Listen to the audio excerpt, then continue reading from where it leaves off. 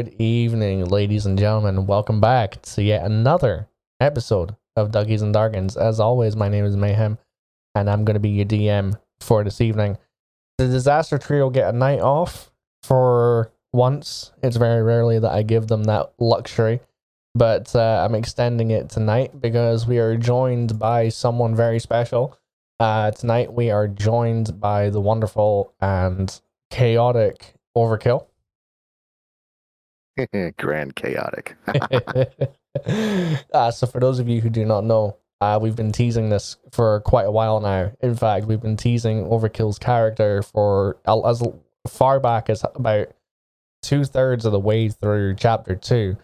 So spanning approximately 20 episodes now. Overkill is the up and coming latest addition to the cast of Duckies and Darkins, and tonight is going to be the final little teaser that you guys listening at home get to have before we introduce him in a couple of weeks' time. So, shall we say rise and shine to our new player? Spoiler, I'm the deceiver. No, I'm just kidding. Spoiler alert. Baby. Plot twist. So, ladies and gentlemen, if you've been following the Vardorian Conflict up until this point, several facts that I'm about to relay are already well known to you. Vardor is gripped by chaos. On the surface level of Zyuria, the Vardorian theocracy has been rent asunder. The Deceiver making the first of what can only be assumed to be many decisive moves in the enactment of their plan to disrupt and cripple the balance of power across the 4 continents has already showed his hand.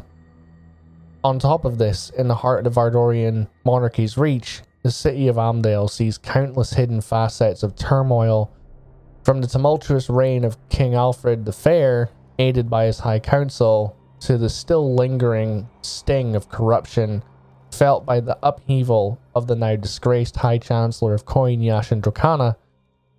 The syrupy tension of the upcoming Vardorian summit and the unknown nature of how the leaders of the free world are going to negotiate the actions that should be taken in response to the aforementioned attack. In conjunction to this, mysterious figures flood the city, from the bounty hunters here for an unsanctioned job to the covert movements of a figure known only as the Commandant, lurking in the societal shadows, advancing their own motives and subduing multiple attempts to unmask their identity.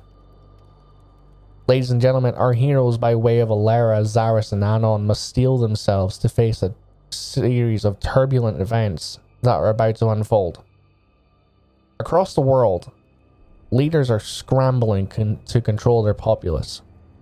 The cryptic, antagonistic leadership of Venora predictably shares little to no intelligence of their standpoint in the current climate, whether it be what side of this battle that they are standing on, or whether or not their presence will be noted at the upcoming summit.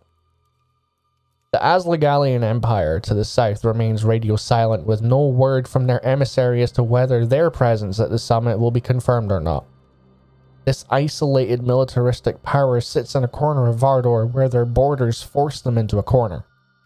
Should they come under attack with no unified allied help, their fall is almost guaranteed.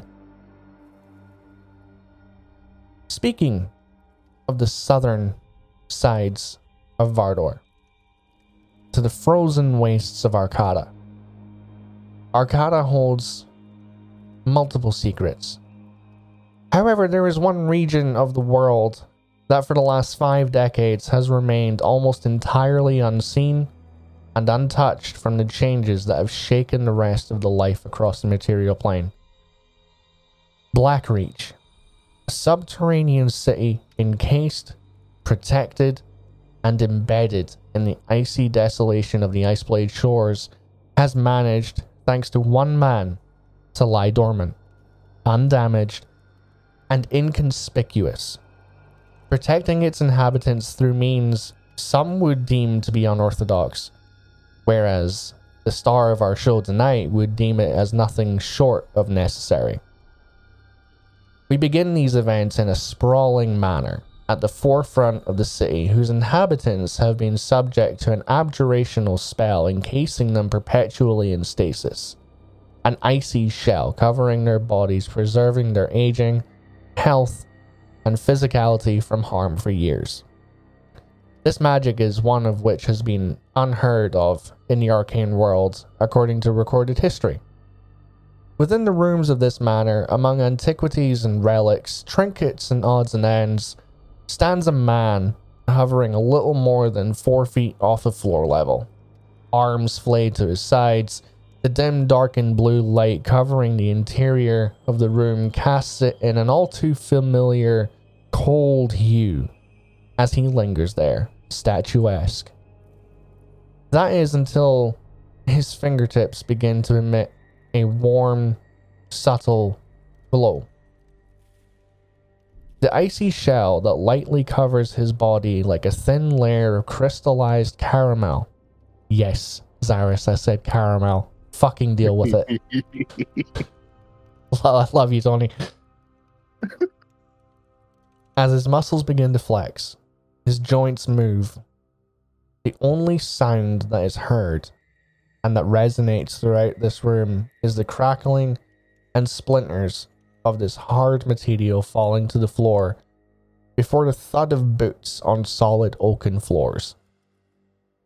Meldir, as you take your first breath in 50 years, would you like to describe to our listeners at home what they could envision in their heads in terms of your appearance? Well, because I've been thinking about this for the last few days, I'm going to kind of spin off on a tangent just a slight bit. In a world riddled with ancient gods, one deity struggles to contain the power for himself. Oh my god. And one man and his group of dangerous misfits gathers to thwart his plans. Coming from D&D Productions, Summer 2023. A Mayhem Vote 93 original.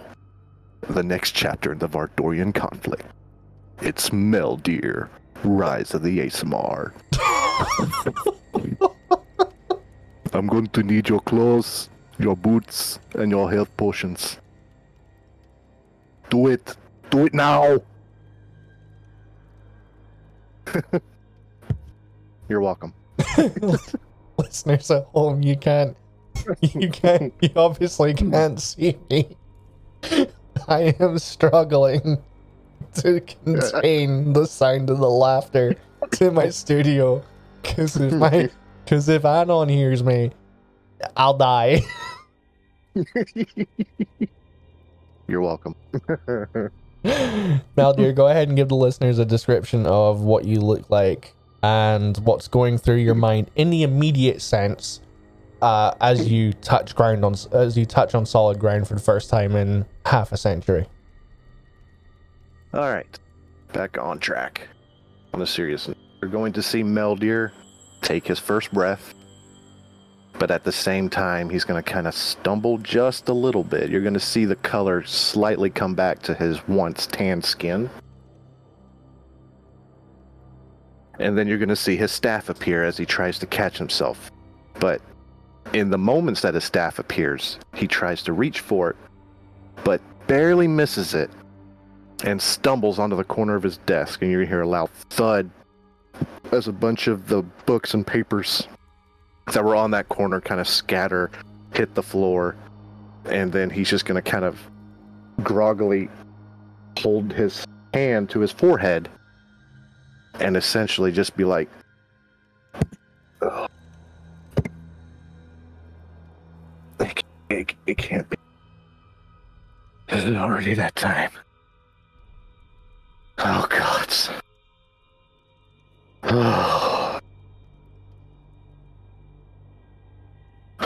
It's already happened. 100 years of planning, and it's already happened again.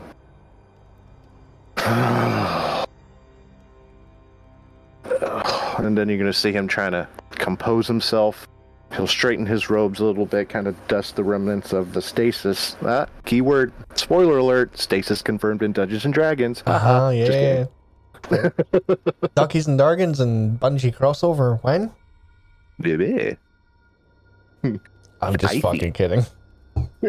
That's never happening. Hey Bungie, how about a sponsor? Wink, wink, nudge, nudge. Bungie, hire me. I tell good stories. I have a fire-breathing duck. Oh my goodness. But yeah, you're gonna see him kind of stumbling on his feet a little bit because he's been frozen for 50 frickin' years. And he's gonna grip tightly on the corner of his desk. And he's gonna look for his staff again. He's gonna look down. He's gonna see at his feet. He's gonna pick it up and keep it in his left hand and kind of bang it on the ground a little bit, just kind of get his bearings. And he's still shaking his head groggily, trying to get all the gears of... Because he's been basically in a state of telepathic contact with just about everything that's been going on across the continent. Because the stone in his office, and I just came up with this, so you don't even know this yet. The main stone in his office is called the Keystone. The Keystone is linked to all the other lodestones across the continent.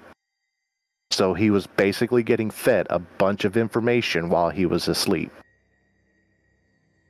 So he's trying to process all that stuff that's gone through his head and whatnot. And it's like a sudden rush of information, like you've just been plugged back into the Matrix. Okay. About 90 seconds to 2 minutes go by as Meldir regathers his composure, takes his first series of icy cold breaths that hit his lungs like you've just taken too deep of a drag from a menthol cigarette. I love that feeling. Don't smoke, kids. Smoking's bad. Don't do it. I say as I light up. Yeah. Anyway. Yeah, totally. Yeah. We're hypocrites over here at Duckies and Dargans. Don't worry about it. Drink responsibly. Don't drink like a Scotsman. I swear to God.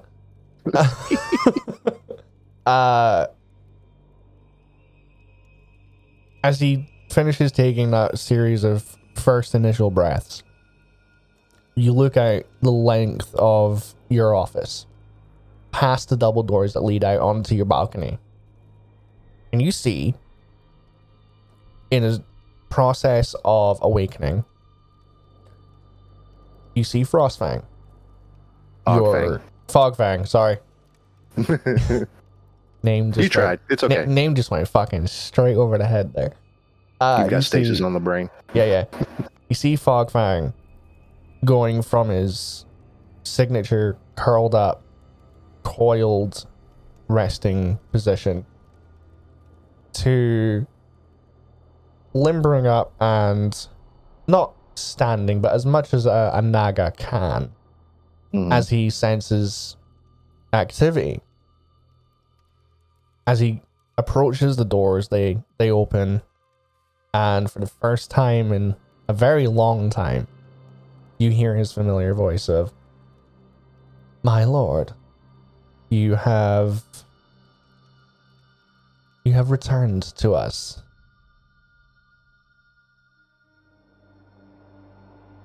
Give me just a moment, Fogfang. I'm still a bit fuzzy on my details. Here, allow me to help. And you watch as his jewel-like eyes flash blue for a brief second as he casts Greater Restoration on you. And in a swift second, the grogginess that's filling your mind like a smokescreen dissipates. And that initial knock to your status quo that you normally feel after you've woken up from a very deep slumber turns into the same alertness that you would feel after your first cup of coffee in the morning. You're back on a balance. You're back on an equal playing field now. Frogfang is approximately 20 feet away from you and is just taking in this moment, waiting for orders, waiting for you to talk, waiting for you to do something. Feeling that rush of healing and calmness finally come over him, Milder's going to stiffen up, stand straight up, and you're going to see him change his staff from his left hand to his right hand. And then his grip on the staff is going to tighten drastically to the point where he's white-knuckled. And he's going to look at Fogfang. Bring me Brecken now. My lord, Brecken has been in stasis for as long as you have. I understand that, Fogfang. There's not a moment to waste. I had just received info from the Keystone that needs to be discussed at this moment.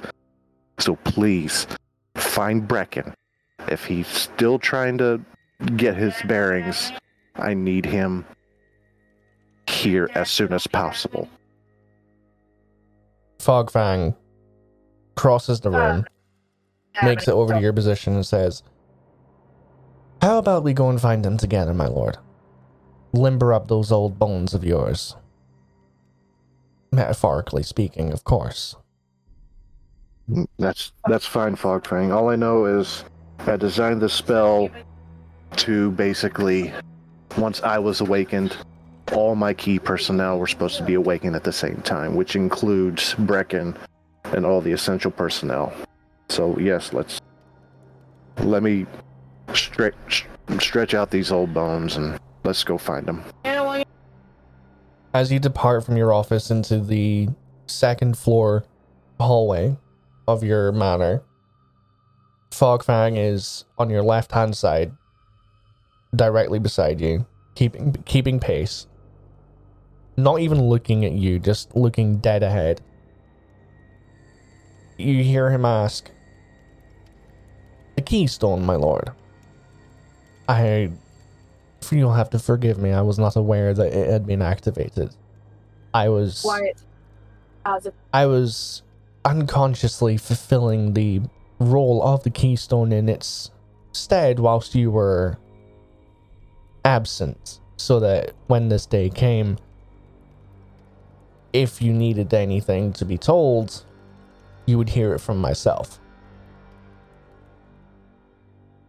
That's on matters that are outside the realm of all the lodestones, Fogfang. The Keystone is designed to feed me information in my stasis state on matters not just in Blackreach itself, but also across the entire Vardorian conflict. And I just received very, very disturbing info that I need to discuss with Brecken immediately.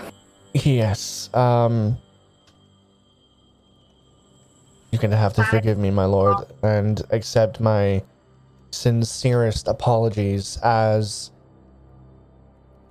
not too long ago a situation arose where I guess we could call them trespassers, which would be the... Meldear's gonna hold up his hand to him and be like, I know of them. I've touched the minds of 2 of them already, I know.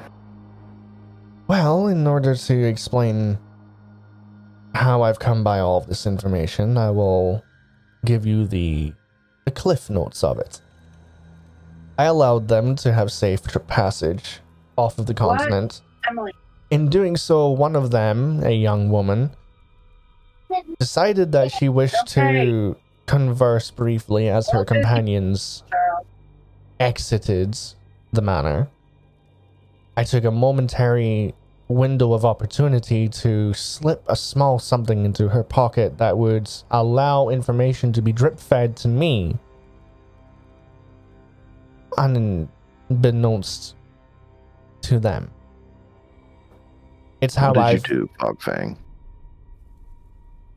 You watch as a small projection appears about 1.5 feet away from Fogfang of a small, almost perfect, and I'm talking you would have to work for the Vardorian Mint in order to notice the abnormality.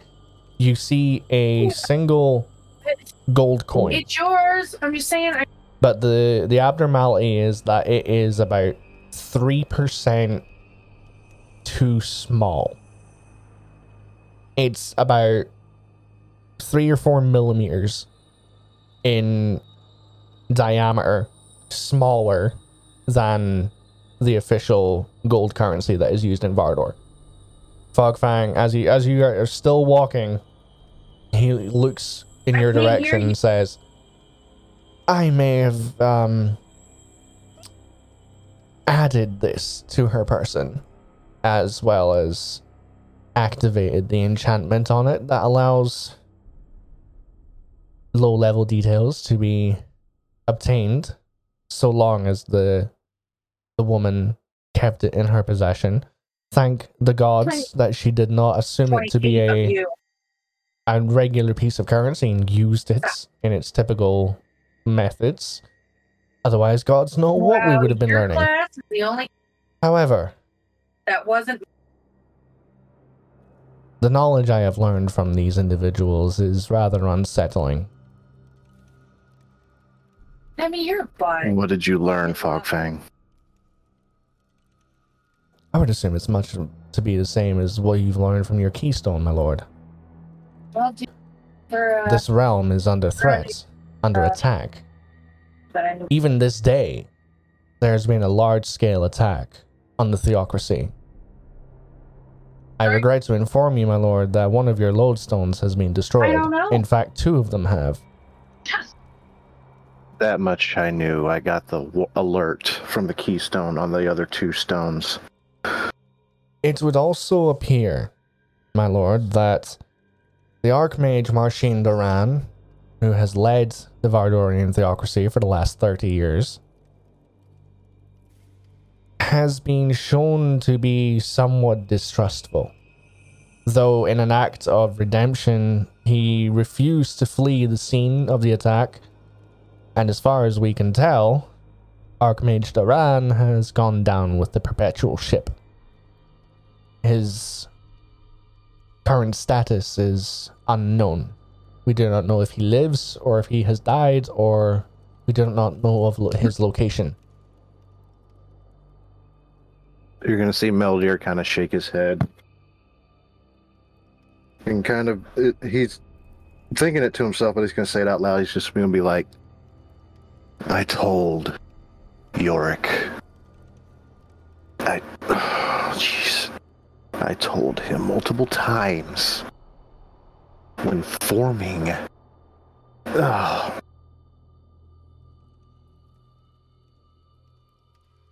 Few hundred years. That's how long it's been since we were in our home plane.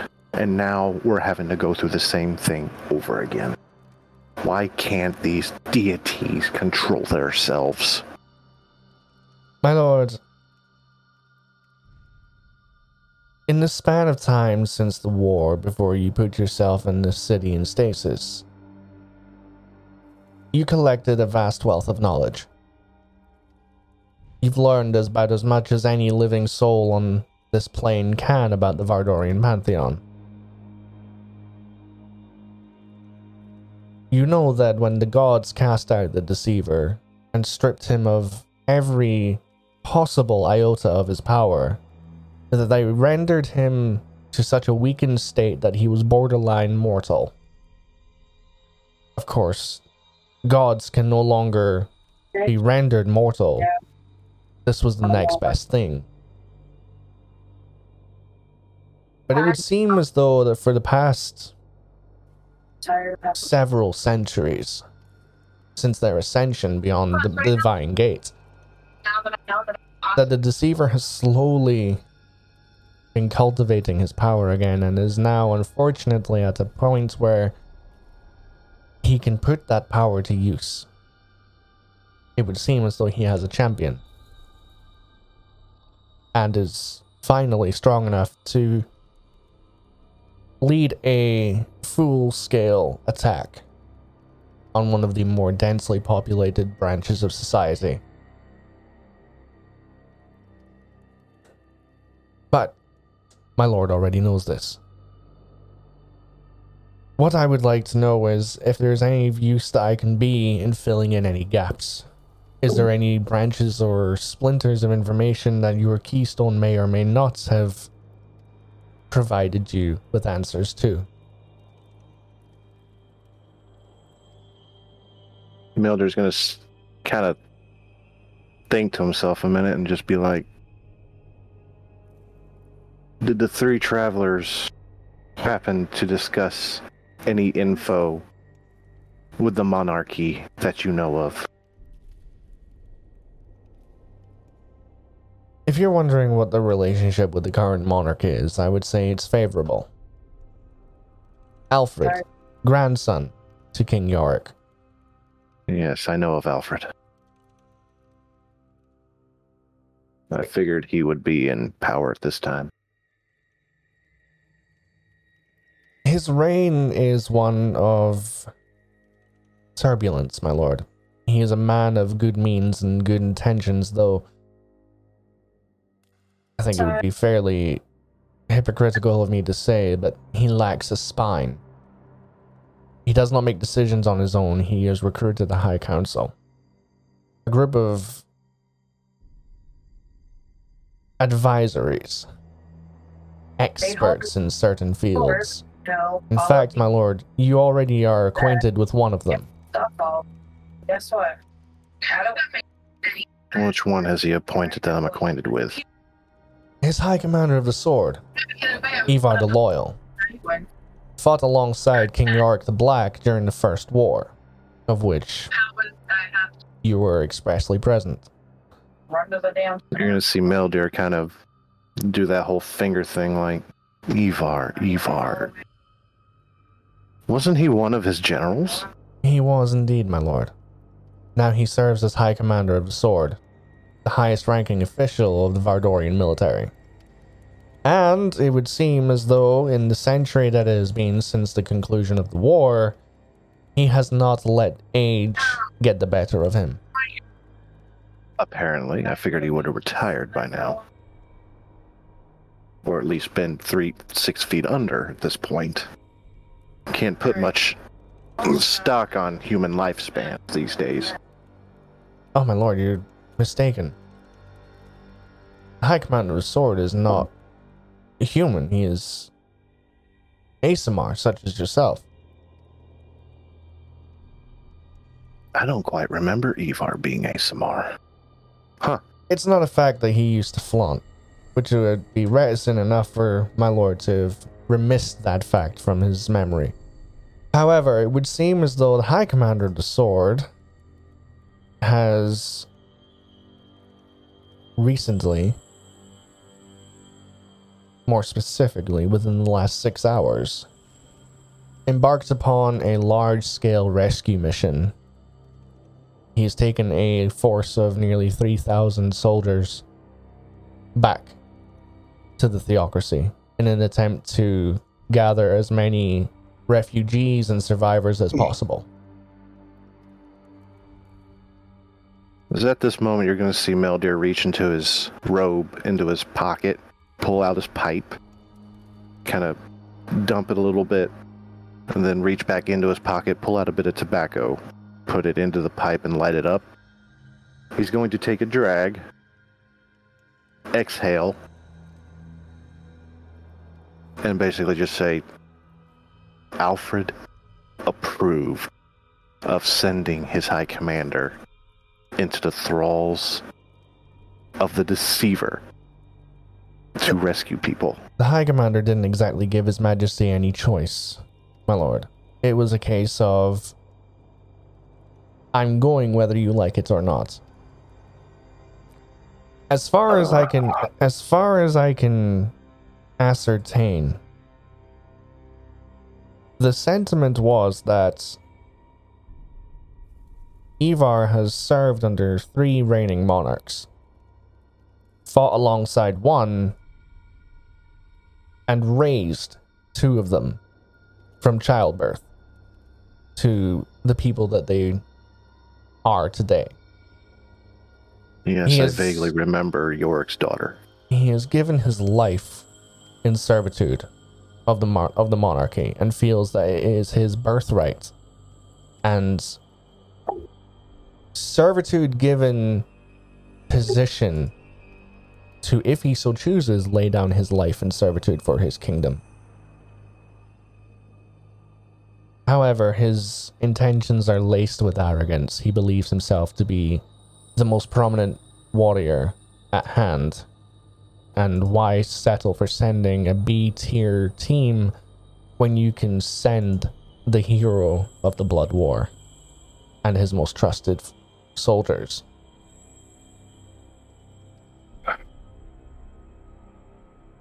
Even Yorick had issues with Ivar. I fear that the late king's issues with his commander were ones of reining in an almost rabid dog.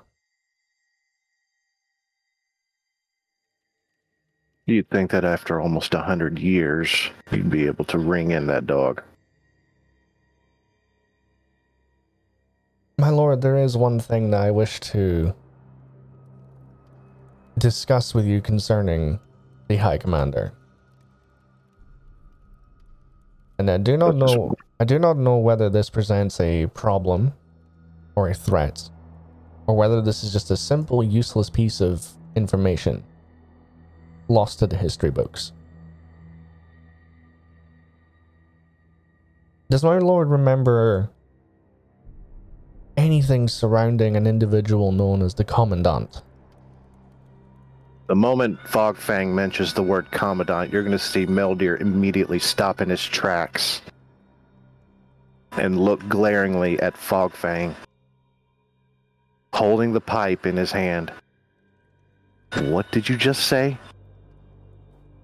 Fogfang stops, turns to regain eyesight with you and says, "It's a simple enough question, my lord. I'm asking if before you put yourself into your state of rest, if you can recall anything surrounding someone who operated under the title of the Commandant." Mildir is going to immediately go into a very serious posture, look at Fogfang and say, Commandant was an old rank in the original forming of the Monarchy Guard, and then was immediately abolished a few years after. Why is the word Commandant coming up again? That should not exist. It would appear, my lord, as though someone is operating under that old, outdated, abolished title. Someone using it as a scapegoat, perhaps, or maybe a fear-mongering tactic among the populace. There's no proven identity of this individual. The travelers of which you have gained a little bit of knowledge of have stumbled across the path of the name several times. In fact, one of them seems almost obsessed with this individual. Gods know why, when there's much bigger fish in the pond in order to seek out. However, it is a name that is being tossed around in high-ranking circles. His Majesty the King, whether it's through ignorance or, well, I suppose it could just be classed as general ignorance, has no knowledge of this. Naturally, given the tidbits of context of which was given to him by these individuals, He turned to his High Commander. The High Commander was relatively quick to educate his king as to the history of that title, putting his king at rest. The reason I bring it up is because it still presents an unknown, and it's leaving several people of notable notoriety in a state of unrest. I could understand, given the sordid history of the Commandant. We originally executed the first Commandant due to the fact that we thought that he was going to start a coup. On that note, the fact that that abolished rank is still being tossed around today from persons unknown.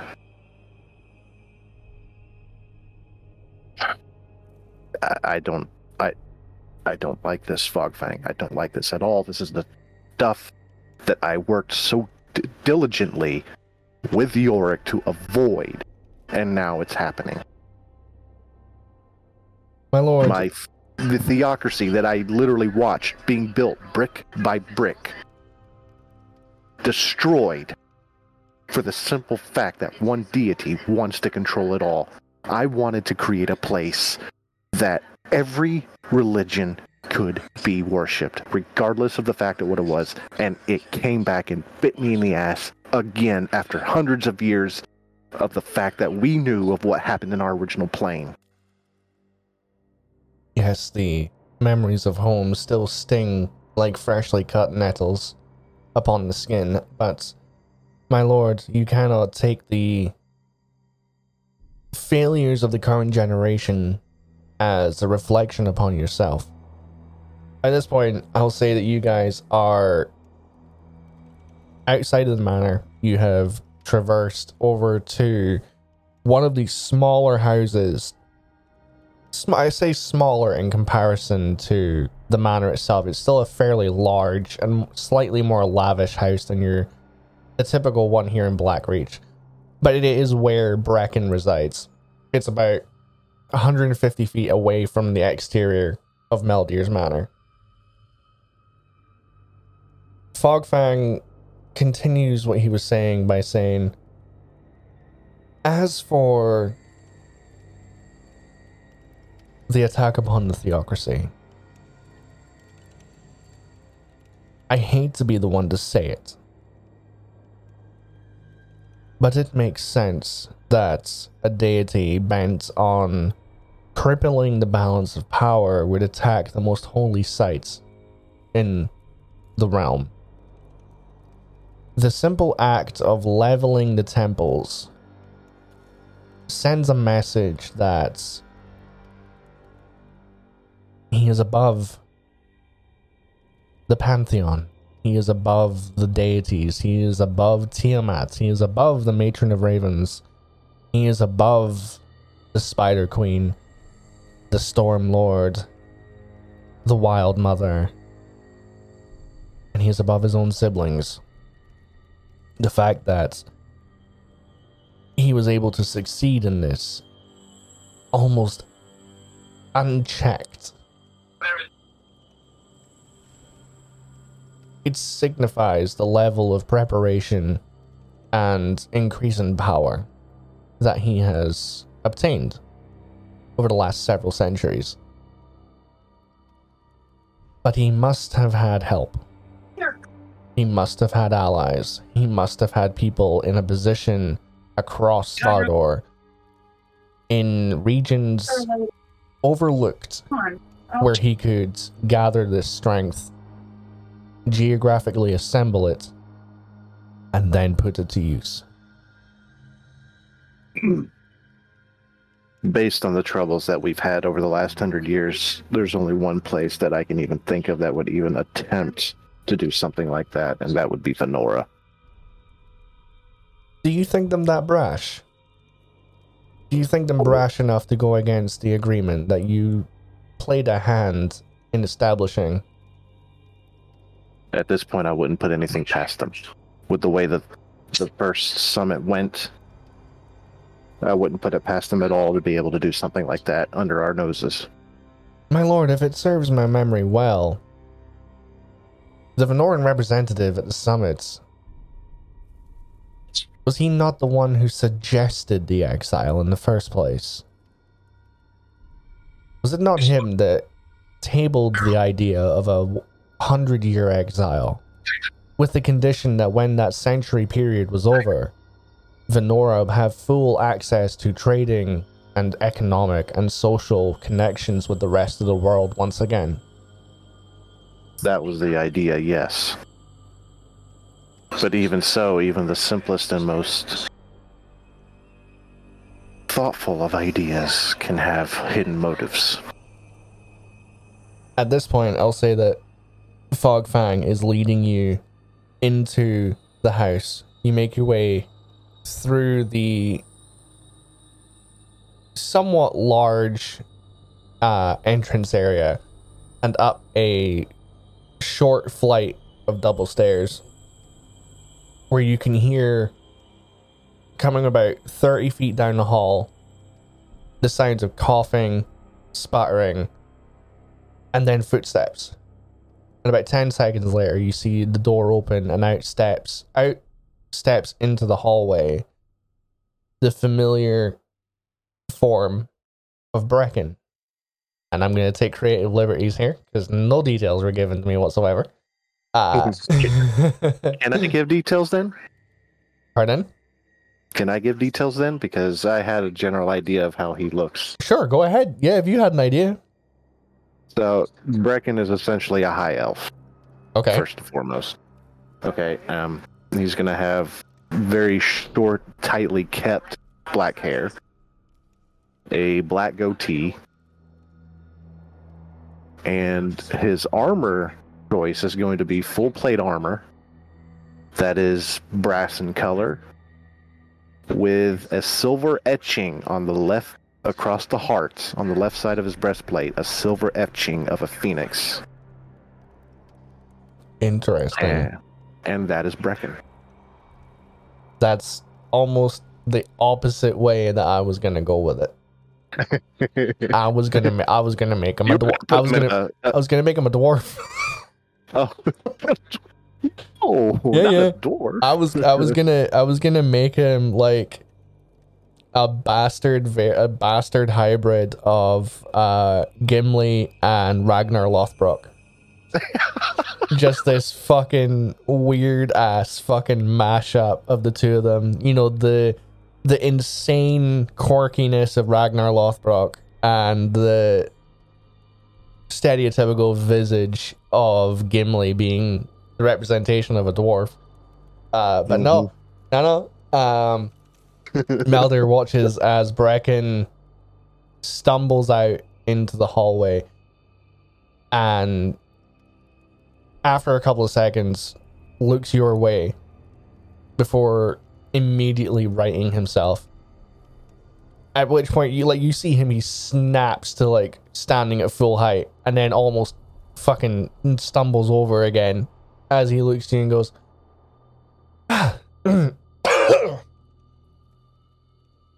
so soon. How long has it been, my lord? It's been 50 years, Brecken. I feel like I've barely slept a wink.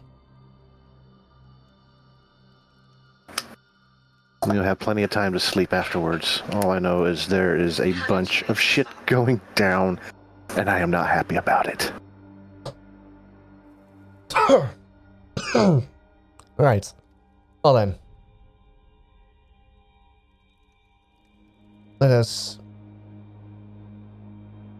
Let's adjourn to the war room. You see as he leads you down the end of the hall into this 60 by 40 foot study with this large marble circular table that has the entire realm of Vardor engraved in it. You see all four continents. Does it have also little itty bitty lights showing like where the lodestones are? Yes, it does actually. Sweet. So you see the locations of the lodestones, and you see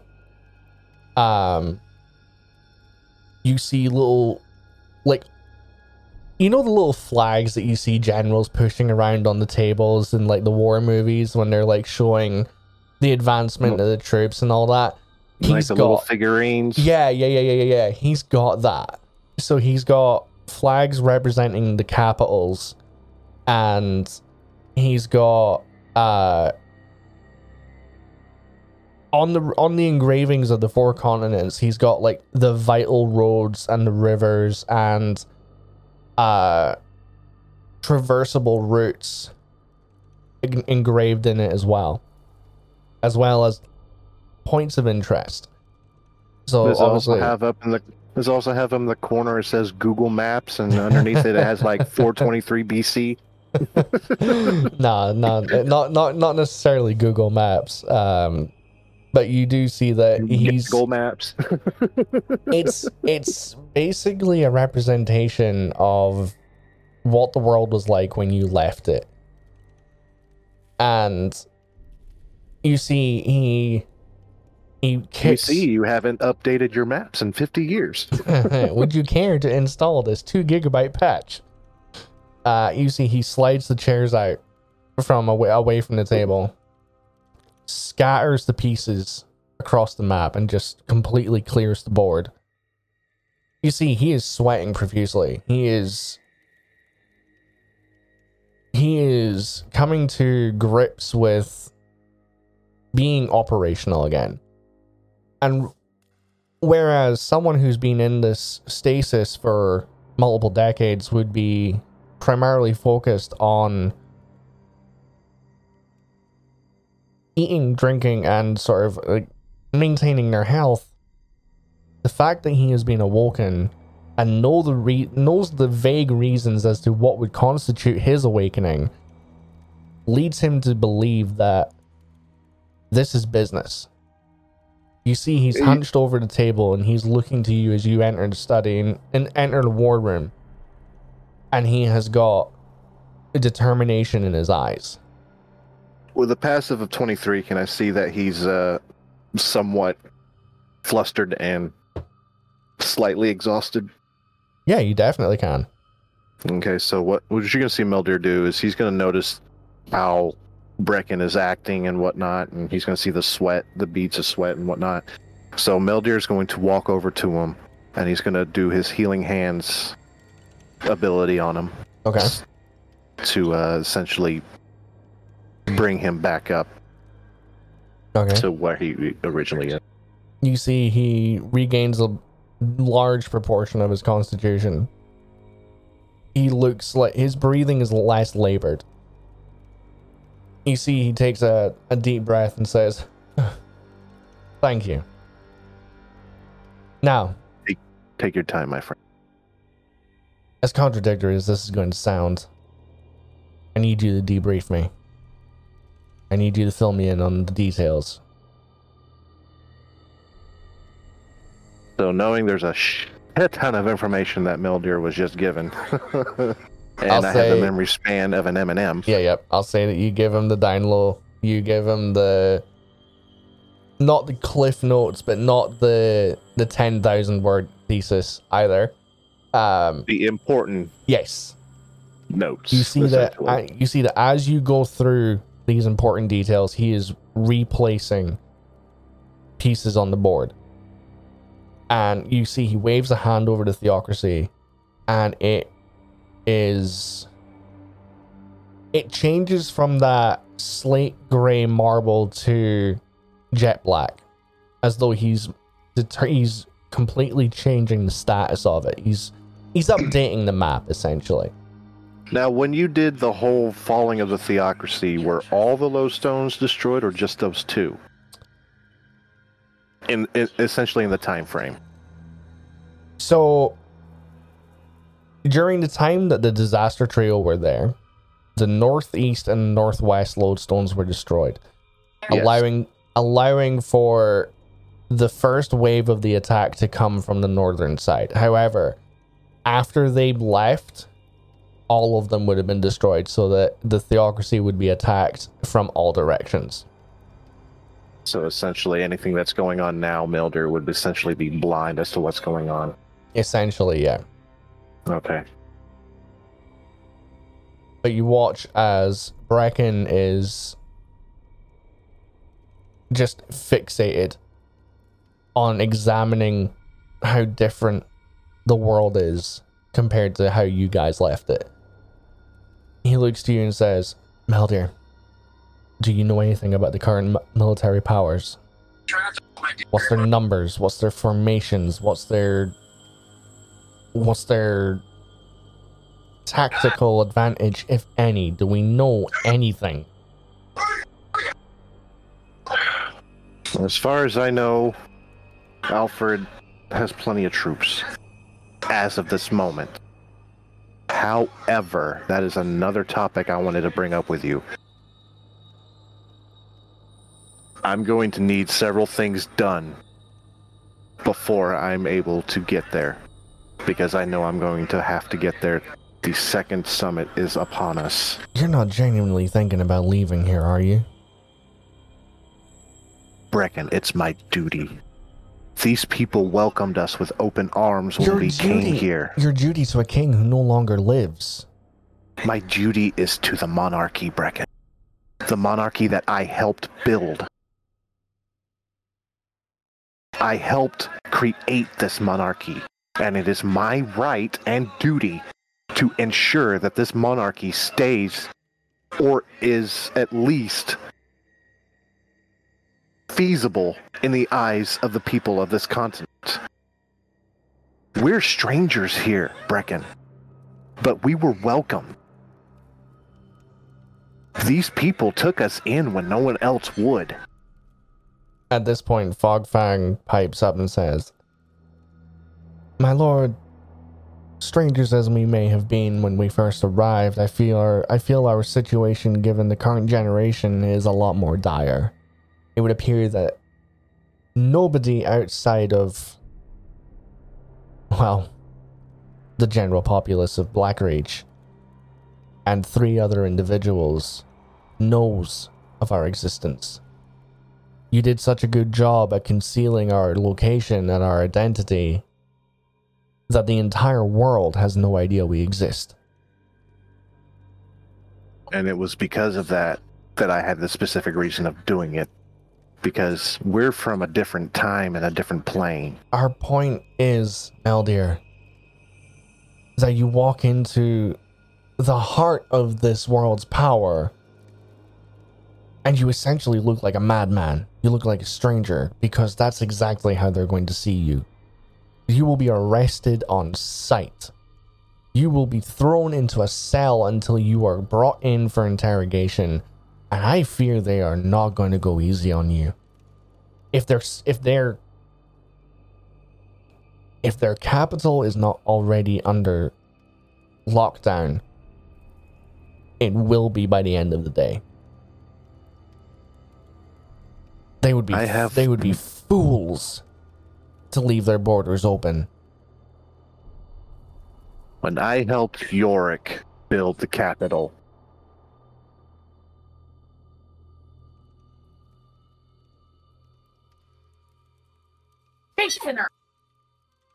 I specifically built the capital a particular way. I have teleportation circles all around the capital for a specific reason. Even Yorick knew of this. This was to encourage steady flow of trade and goods and socialization with my people and the people of this continent. And I'd be damned if I'm going to think that they're going to just essentially lock me away from trying to come in and save something that I worked so hard to build and protect. Granted, yes, my duty is to my people, and that is not the furthest thing from my mind. But I include all the people of Vardor, as well as my own, in that. And I'd be damned if anyone's going to keep me from doing my duty. That is my stand. And I will not deviate from it. Fogfang looks at Brecken and says, Do you think he's a little bit determined in this?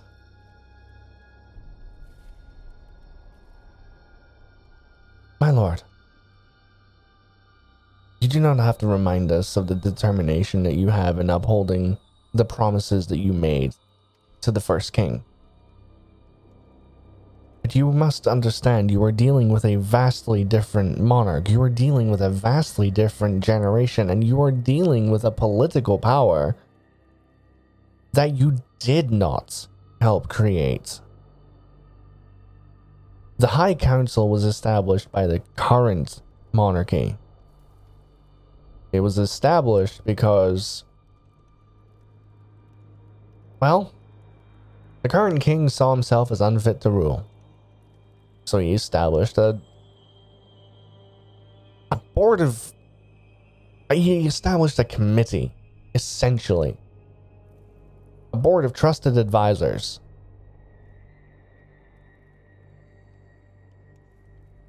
Milner's gonna look over at Fogfang real quick and it's just be like, did any of those three adventurers mention anything about me and this city to the king?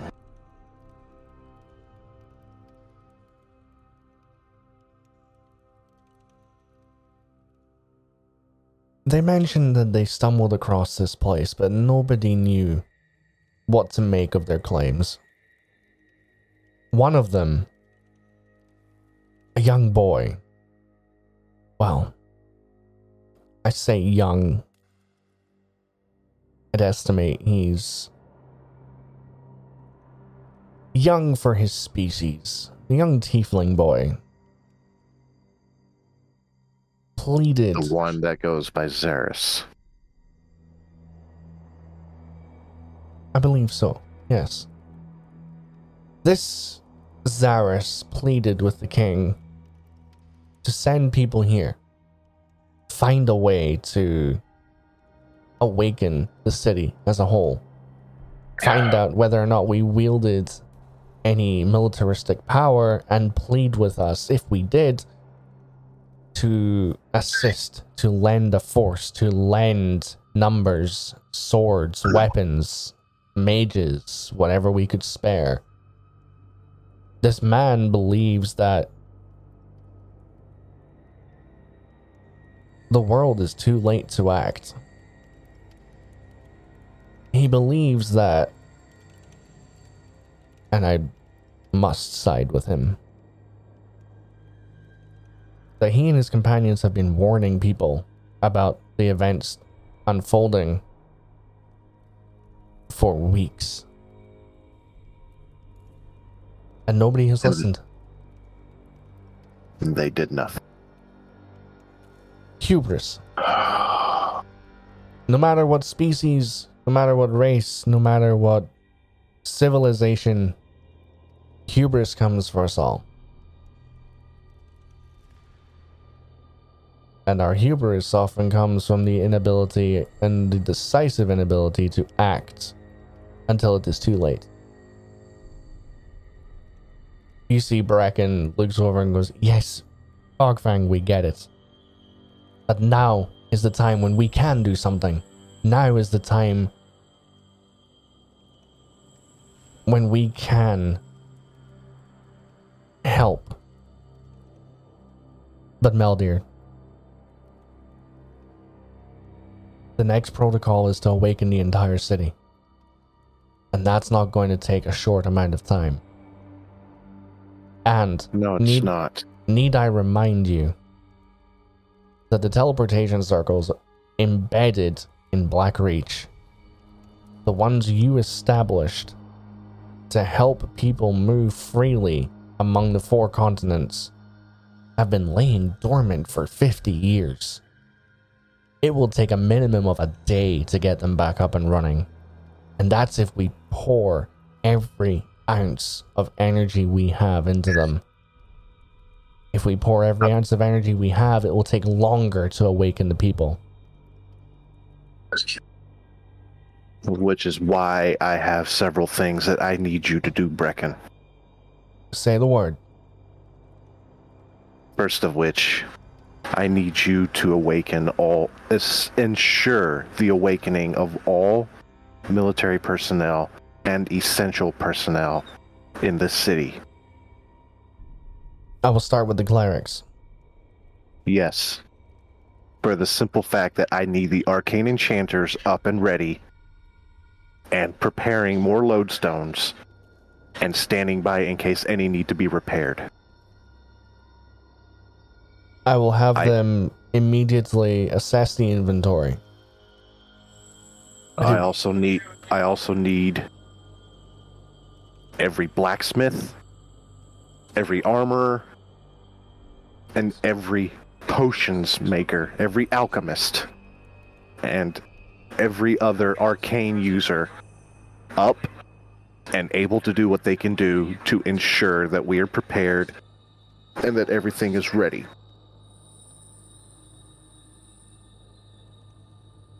I want to get specific fortification units to the Sapphire Keep as soon as possible. If it takes a few days, that's fine. I am in a rush, but I understand things take time. And I know you will. Fogfang looks to Bracken and says, what our lord could possibly do as a contingency plan is once the teleportation circles are reestablished and at full capacity, if his heart is indeed set upon attending this summit, this meeting, ill-advised as I may say it is for this meeting to go ahead at all, why not make that one of the points of interest to bring up?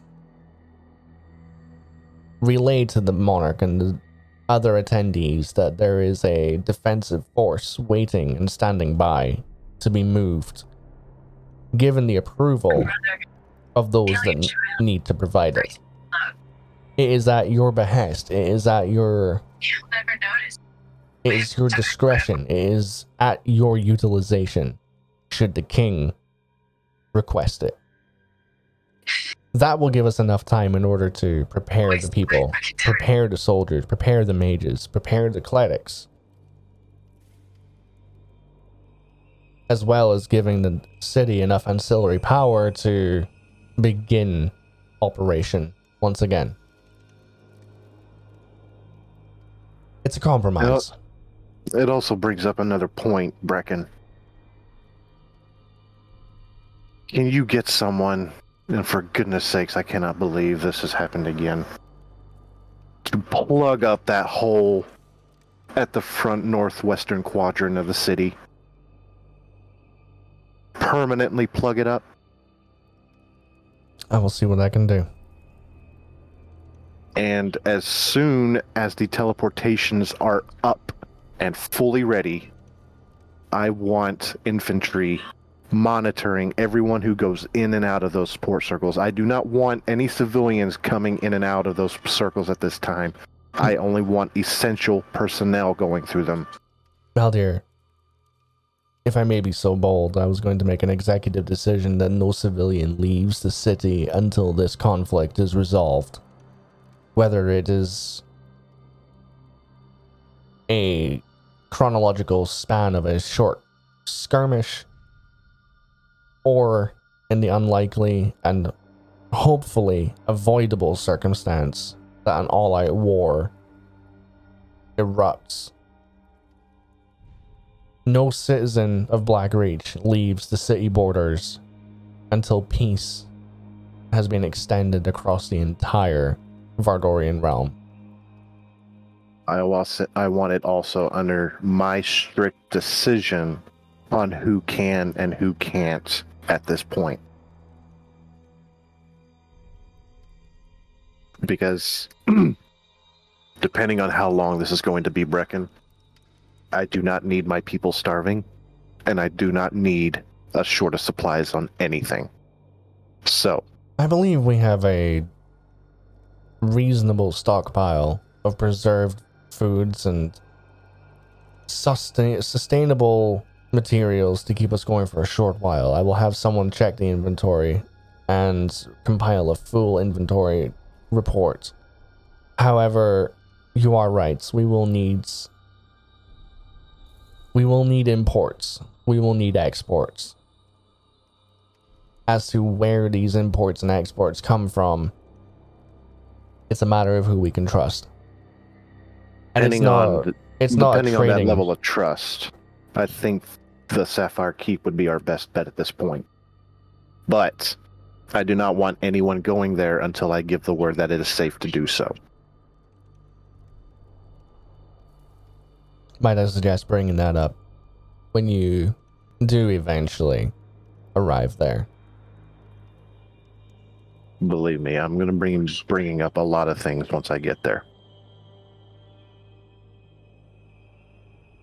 It's at this point Fogfang, who is staring at the table as Bracken is piecing or placing all these pieces on the essential board. He looks up and says, "It alarms me how little we know about the allies that this deceiver has at his disposal. An attack of this magnitude cannot simply have been conducted through men alone. Is it possible, on any conceivable level, that this deity is gaining assistance from beasts and species outside of the typical catalog?" Based on what I saw from the Keystone before the Lodestones were destroyed at Theocracy, I am under the big impression that dark magics were also at work here. There has been Very powerful dark magic. There's been an alarming arcane signature moving swiftly from the west to the east. More specifically, and you watch as this small beam of blue light hovers over Venora. More specifically, from the north. It never makes the same journey twice. Something is coming out of Venora. Whatever this creature is, it left Venora 2 days ago. And it touched down somewhere in Zayuri. From there, it went dark. I have not been able to trace its signature in the last 36 hours. Whatever this is, given everything that is unfolding, I would hasten to say that it is not connected. Whoever or whatever this creature is, we must assume that they are not friend. They are foe. And if the time should ever come where this thing shows itself on the field of battle, we have to pray that our assumptions are exaggerated. Pray that I am losing my touch.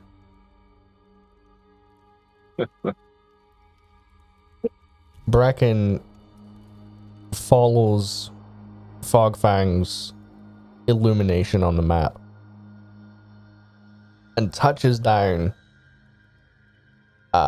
You'll actually be able to do this because you have access to the thread now. If you go into, I believe it is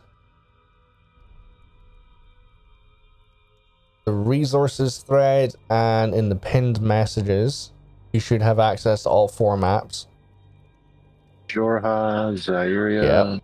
If you go into Zyuria, Mm-hmm. and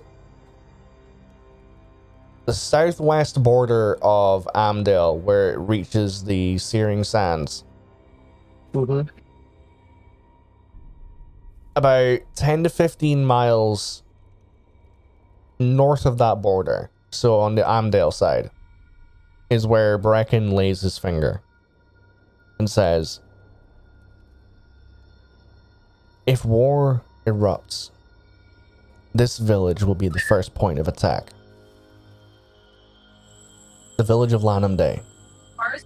It is one of the quintessential trading ports, landlocked on the continent.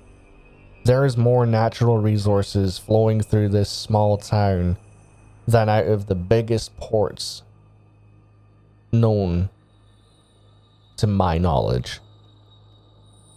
If this town falls, food chains will be disrupted. Vital resources, raw materials will be disrupted for a matter of months, maybe even more. There are plenty of guards there. Crown's Guard, maybe a few military. I'm going off of old data here, Meldir. I can't give you a more accurate representation. Is there any way, Brecken, that you can send out a feeler message to Lanham Day to let them know that we're of the original continent and that we need to know if you're okay? And if they would be able to accept any kind of reinforcements whatsoever, just in case. It's possible. You see, as he holds up a hand, there's a small orb that apparates floating about 6 inches off the palm of his hand. You see as he gazes into it, closes his eyes, and I'm actually going to roll this.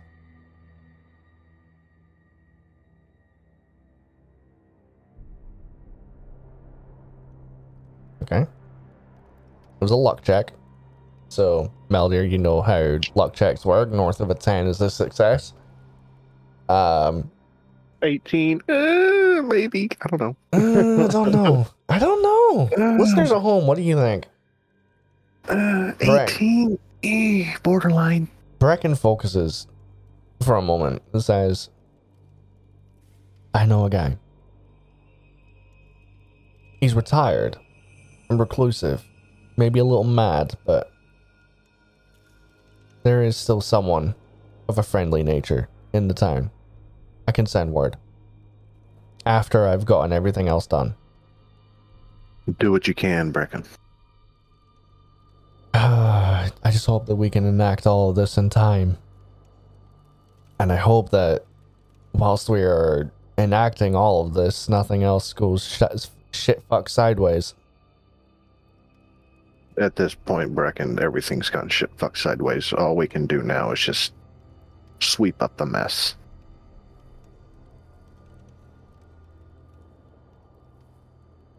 Melody, do you remember the young sergeant on the day after the conclusion of the war that sat with you and basically just told you of how he wants nothing more than to go home? Yes, the one who came into my tent that day.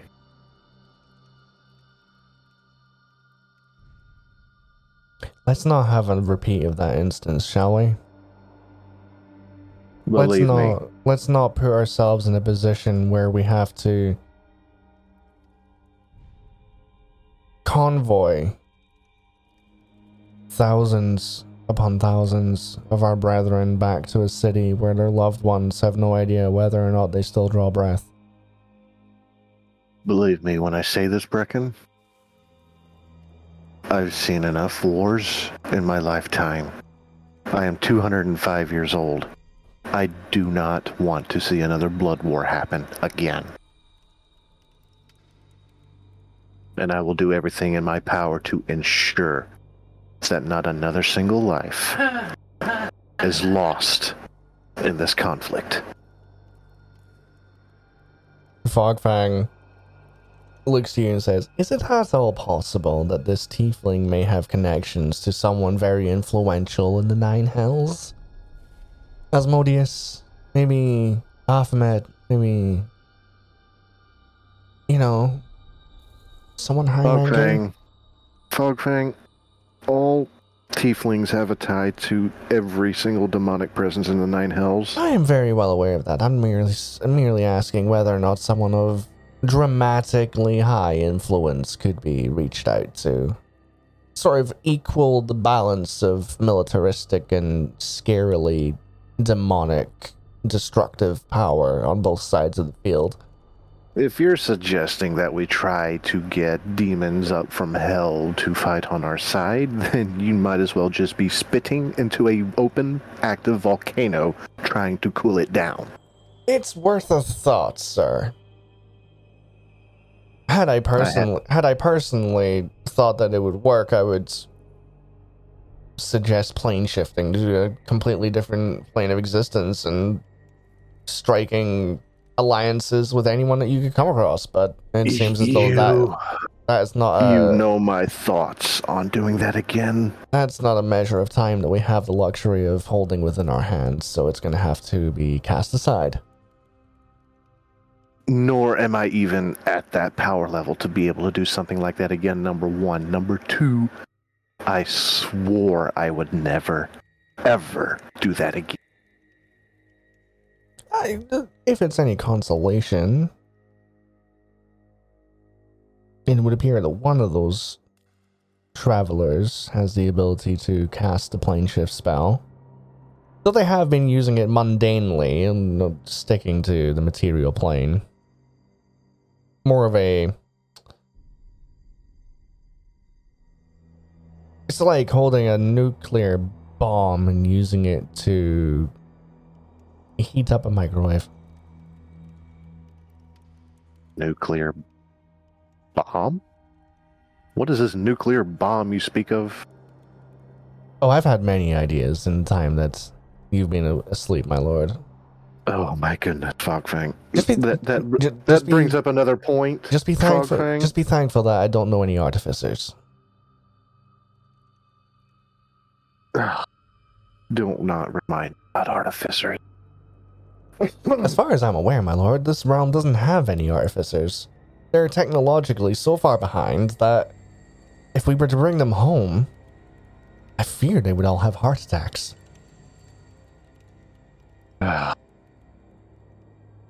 Bracken just interrupts by going, I feel as though we are getting off subject here.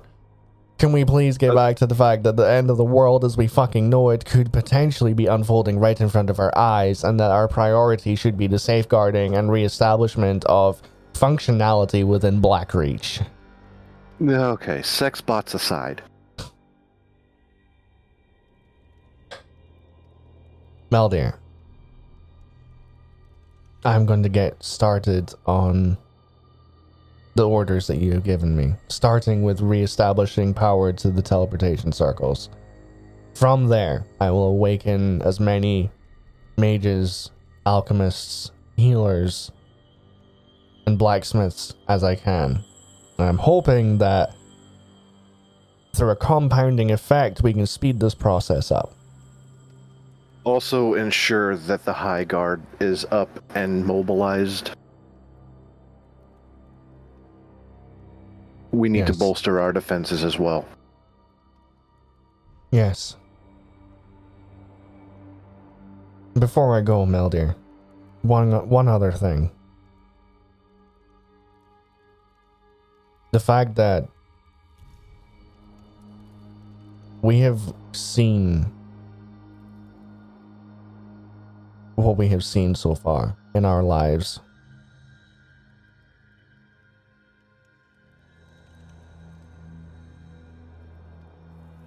I do not wish to have it repeat again, just as much as you do. However, should that fail, and we be left with no choice, we must consider the possibility and the option of finding a way to utilize the same level of power that it took in order for you to set up those lodestones.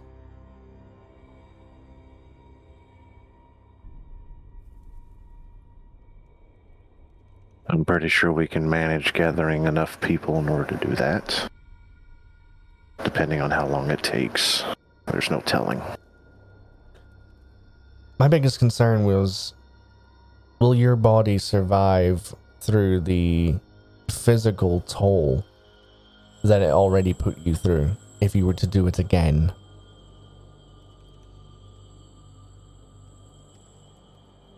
Gods only know. And at this point, I'd barely even be able to survive a sneeze if it was as severe as it was when I enacted the stasis spell to begin with. Now But let's at do this point, let's do everything we can to ensure that we don't have to do that. that is my one and main goal. Oh, and Meldir, when you do meet these concerning individuals, as I will call them, try not to kill them.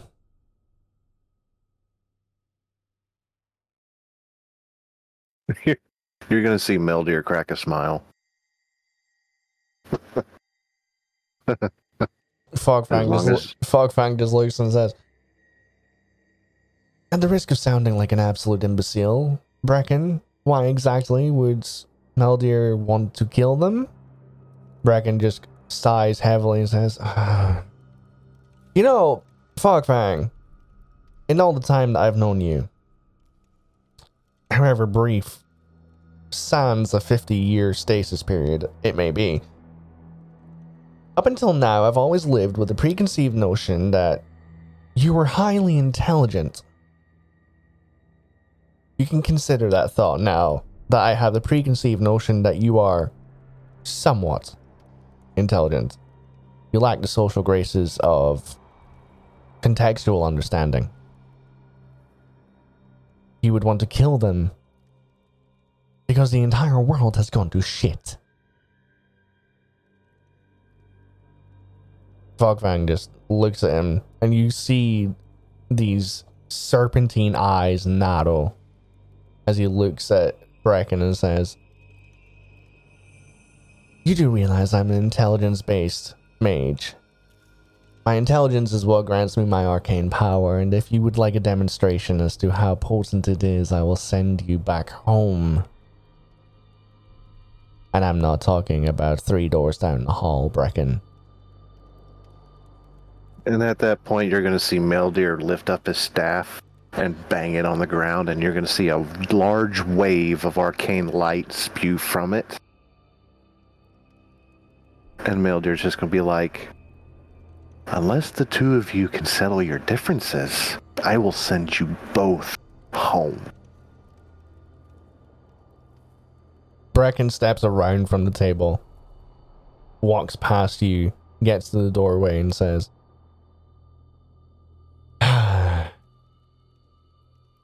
I'll inform you of updates when I have them. Thank you, Brecken. And on the note of how long Fogfang has been known, and he's going to turn to Fogfang. What did you do? You're going to have to enlighten me. In the many years that I've known you, Fogfang, you've been mischievous. What did you do with the 3 travelers? I gave them safe passage home. You know this. Aside from that, Fogfang, you know what I mean. I do not recall. I believe I spoke to them and gave them an arcane way of getting the fuck out of a sticky situation. How else were they going to get back home? They had no ship, they had no means of aviation-based travel, I basically gave them the express route. Okay, where's my spells? I can't believe you're having me do a spell now. Is this Meld here saying, where's my spells, or is this you saying... No, this is me saying, where's my spells? Let me just see what all kind of fuckery I can do for this. Let's see. I mean, in Fogfang's eyes, you're being extremely vague with the question of, what did you do? Well, I did many things.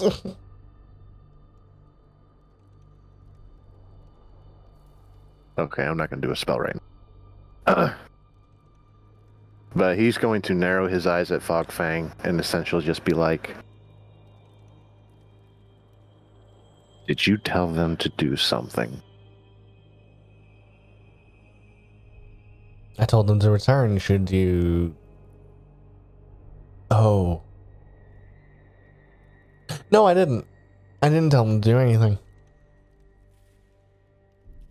Oh.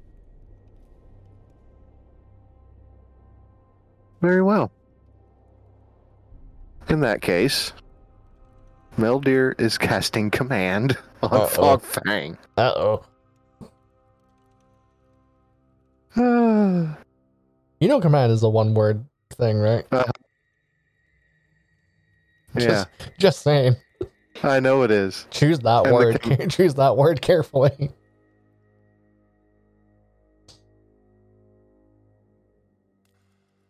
And I know exactly what that word's going to be. Uh-oh.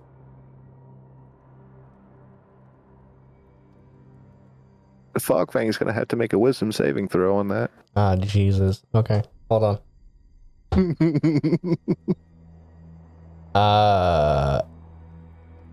Is it exclamation mark or /R?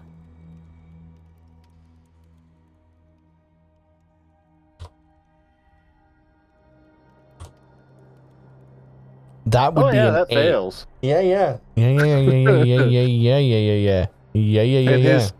And his command is going to be truth. I may have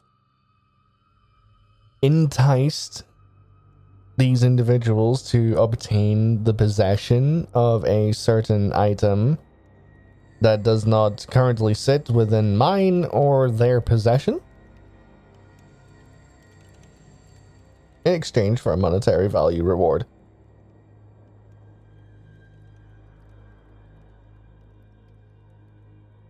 You are so lucky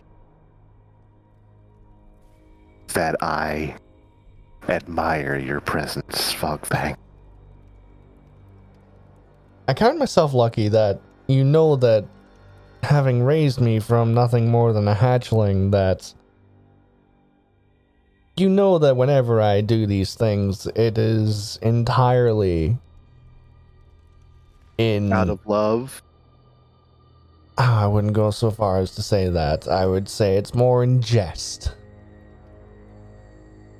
Uh-huh. From a place of completely lacking any maliciousness or antagonistic motives. It is merely for entertainment and for... Well, if anything, it was more to test their abilities of covert item acquisition. Mm-hmm. You wouldn't happen to still be using the typical methods of securing said item, would you?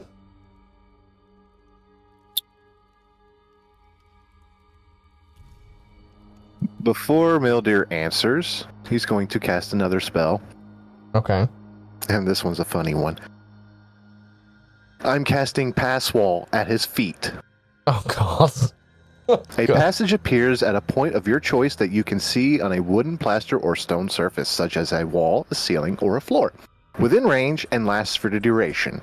You choose the opening's dimensions, up to 5 feet wide, 8 feet tall, and 20 feet deep. The passage creates no instability in the structure surrounding it. When the opening disappears, any creature or object still in the passage created by the spell are safely ejected to an unoccupied space nearest to the surface on which you cast the spell. I am essentially opening a pitfall underneath Fogfang. It's essentially you're doing Loki from Thor Ragnarok. Mm-hmm. Okay. You're going to see Mildir lift his staff, banging on the ground, and pass walls cast. Right underneath Fogfang. You watch as he lingers in free space for a split second, and then he goes from coiled to fully extended and straight down. Now, where does he reappear is the question. No, he's basically in a 20-foot deep hole. Oh, okay.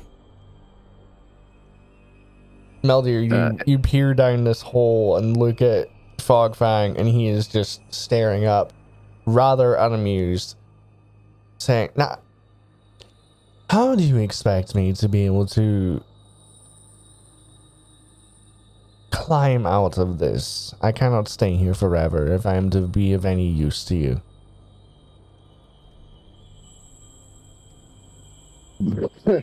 Milder's going to peer over the edge and basically just say, I keep my stuff well protected, number one.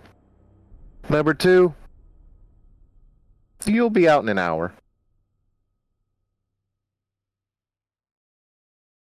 It is a very good thing that I do not have a more important role in reestablishing the functionality of the city then, isn't it? Oh, no, you do. It'll just take you an hour.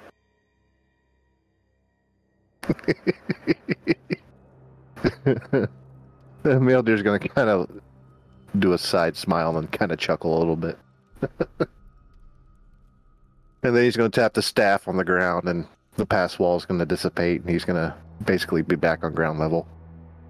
You watch as, in a split second, the pit disappears, and it's like a platform just speeding upward to where there's no evidence of a pit having been formed, and Fogfang is back on ground level, looking at you very unamused and saying, "You know, sir, if you say that someone's going to be under the effect of a spell for a given amount of time, don't backtrack on it. Shows that you are not willing to stand by the morals and the words that you have gone by. Try that again, and I will counterspell it faster than you can say your own name." Try to counterspell it, and then I will plane shift you to the bottom of the 9 hells. Good, maybe I'll grant us some alliances along the way then. Now, It's good to be awake, old friend. let's just hope that we're awake for a lengthy amount of time and that, well, let's just make sure that there's at least one place on this realm still standing when we're done. At the rate it's going, I'd be surprised. I would quite like to have the opportunity to investigate the sudden emergence of an increasing number of 2-foot-tall dragons on this realm. By my account, there have been several popping up along the geographical world, starting in Jorha and, more alarmingly, in various portions of Zyuri, including the capital. I need to conduct research on this. This is something that I have absolute bewilderment over. You'd have better luck finding a fire-breathing duck. Then count today as my lucky day, because there has been a report of one existing. Excuse me. I would tell you, but where would be the fun in that? Mm-hmm. Ladies and gentlemen, that is where we are going to end off for this very short bonus episode of Duckies and Dargans. The city of Blackreach will soon be fully operational, and Meldir will soon make his journey to the capital. Will he arrive in time for the upcoming Vardorian summit? Most likely. Will he be able to waltz in freely and announce his presence to some of the most powerful figures in Vardor?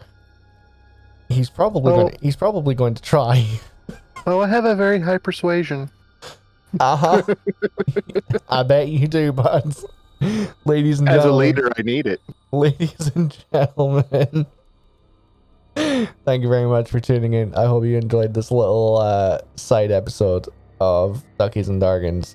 Until next time. 10,000 years. No, We'll give you such a crank in the neck. Little Robin Williams quote for all you 90s kids out there that grew up watching that movie. I certainly did. Ladies and gentlemen, thank you very much. We will be back with the Disaster Trio in the next session. And we, yeah. I would give you a little hint, but 2 of my players listen to these episodes and I don't want to spoil anything. So, until next time, stay happy, stay healthy, stay safe, but above all else, cast a pass wall pitfall. And then threaten to counterspell it. Good night, everybody.